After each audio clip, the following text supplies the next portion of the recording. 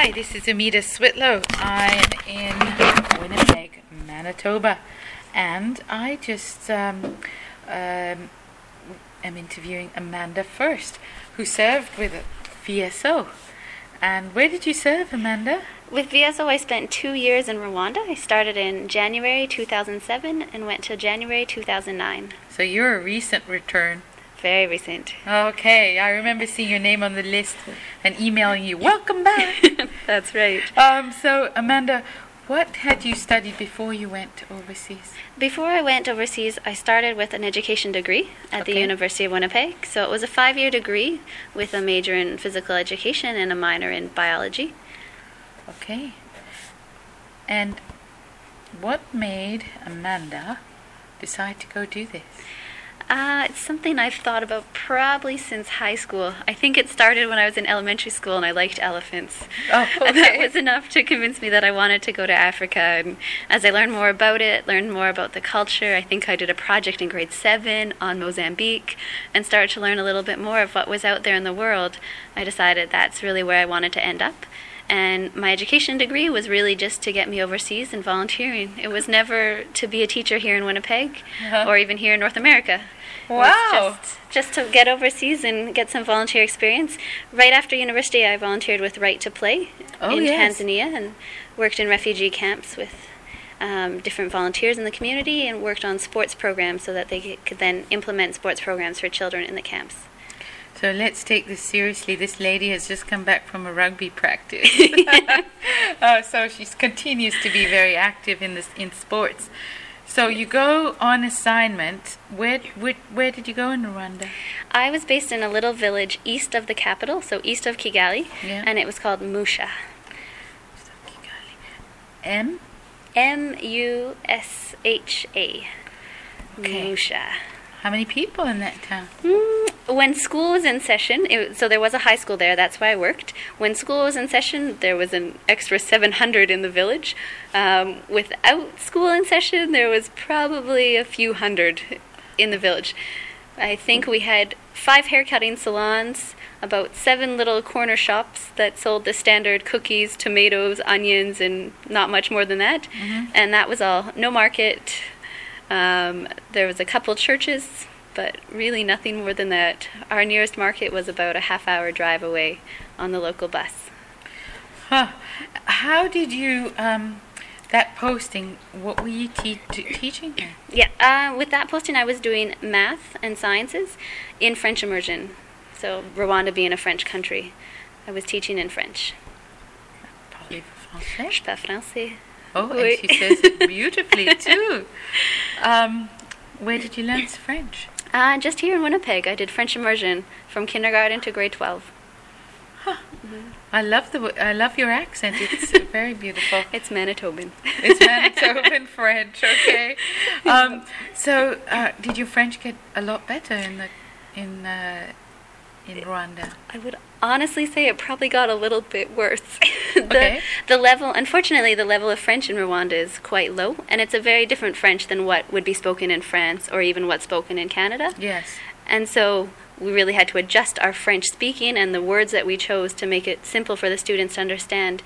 Many of our students were learning French as a third language, and yet it's the language they have to work in class. They might speak Kinyarwanda at home. They might have another local language they know. They may know Swahili, English, and French.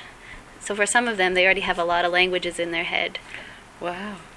So, sorry, how old were the children you taught? We were in high school, so we had what would be the equivalent of our grade 7 to up to grade 12. So the students were anywhere from 13 years old were probably our youngest, and I think we had students in their 30s as well. Mm-hmm. With the genocide in Rwanda, it meant a lot of students were held back from school and they weren't able to study during the war. So it means that right now a lot of the students are older, and they've, since the war, have returned to school and are attempting to finish up their high school education. So you come back, and you still have Rwanda in your blood. By the way, I need to know before we go there, did you see an elephant? In Rwanda, never. Actually, there's a myth that there is one in Akagera, in the park that's in the east of Rwanda that borders the border with Tanzania. There's a myth that there's one crazy elephant left. But a lot of the park has been reduced when the refugees returned to Rwanda.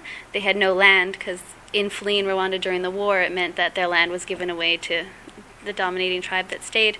So it meant that when they returned, they needed to find land. And Rwanda being a tiny landlocked country that's extremely overpopulated, the result was that they had to limit the national park to give land for people returning. So a lot of deforestation. Yep, a lot of deforestation and a lot of reduction in the animals that were in that park in years past. So, but did you travel to Uganda or to Tanzania to I went to Tanzania on almost every holiday. I absolutely love Tanzania. And after my 2 years in Rwanda, I went right to Tanzania without coming back to Canada and did a year in Tanzania. So I only just got back at the end of December. So I ended up doing 3 years overseas. Were you with us too? I was with VSO for 2 years and then 1 year on my own. Okay, on your own. Yeah.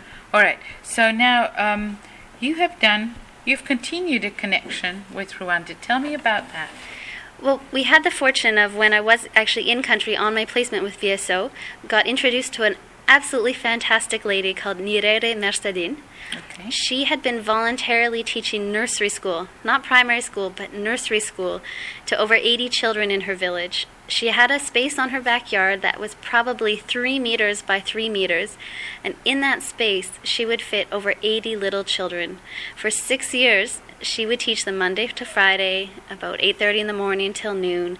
She would teach them in the 3 local languages, English, French, and Kinyarwanda. She would go over the alphabet, numbers, and then take them out and sing songs and do different social skills with them. It was absolutely phenomenal, and was quite honored to be able to be in touch with her and learn about what she had been doing. And so while we continued to know each other and learn more about what each other was doing, we decided to go into a partnership and see how we could help her make the school even more successful. And what we decided in the end was that giving them a school with a roof and walls and benches and a real chalkboard would be the most useful thing for her. And so we found a contact back here in Winnipeg, and I connected up with Westwood Collegiate, a local high school, and they were able to raise enough money for us to build a 2-classroom school right near Marceline's house. And now how many children does she have there? We're in the 2nd year, and there's over 150 students. She was able to find a second teacher. It's a graduating student from the high school that I worked at, and now together they are working with over 150 students in the school. Wow. So if I wanted to learn more about that project and I wanted to support it, where would I find it? Well, you can find it online. We are called Growing Opportunities International. For short, we just go by GO with an exclamation mark. International. So Growing Opportunities International, our website is www.growingopportunitiesinternational.com.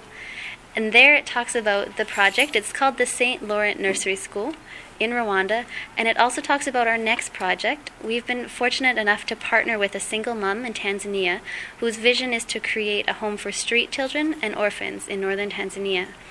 And through this partnership, we're in the process of raising money to start building the center. We're a registered charity in Tanzania, and with that, the government has recognized us and has donated 20 acres of land north of Mwanza, so in northern Tanzania, near the border with Kenya. And so once we have enough money raised, we will go back over and begin the process of creating this home for street children and orphans on our 20 acres of land.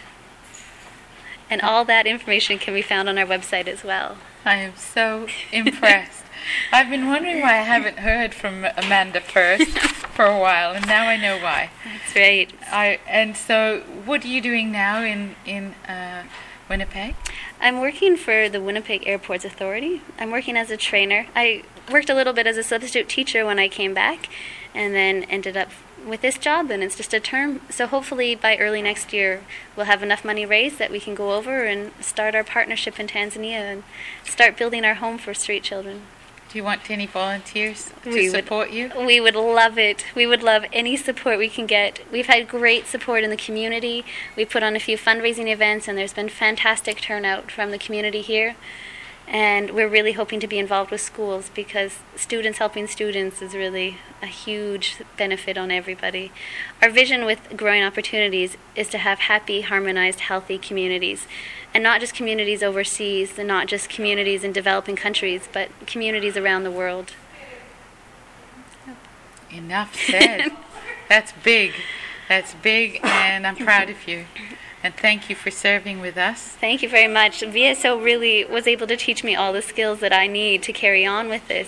And as we talked about earlier, it's through volunteering with VSO and the long-term commitment to spending 2 years in the field, you learn so many skills that you take with you for the rest of your life. That's So, amazing. yes. So thank you, VSO, for having me. Oh, God. Thanks.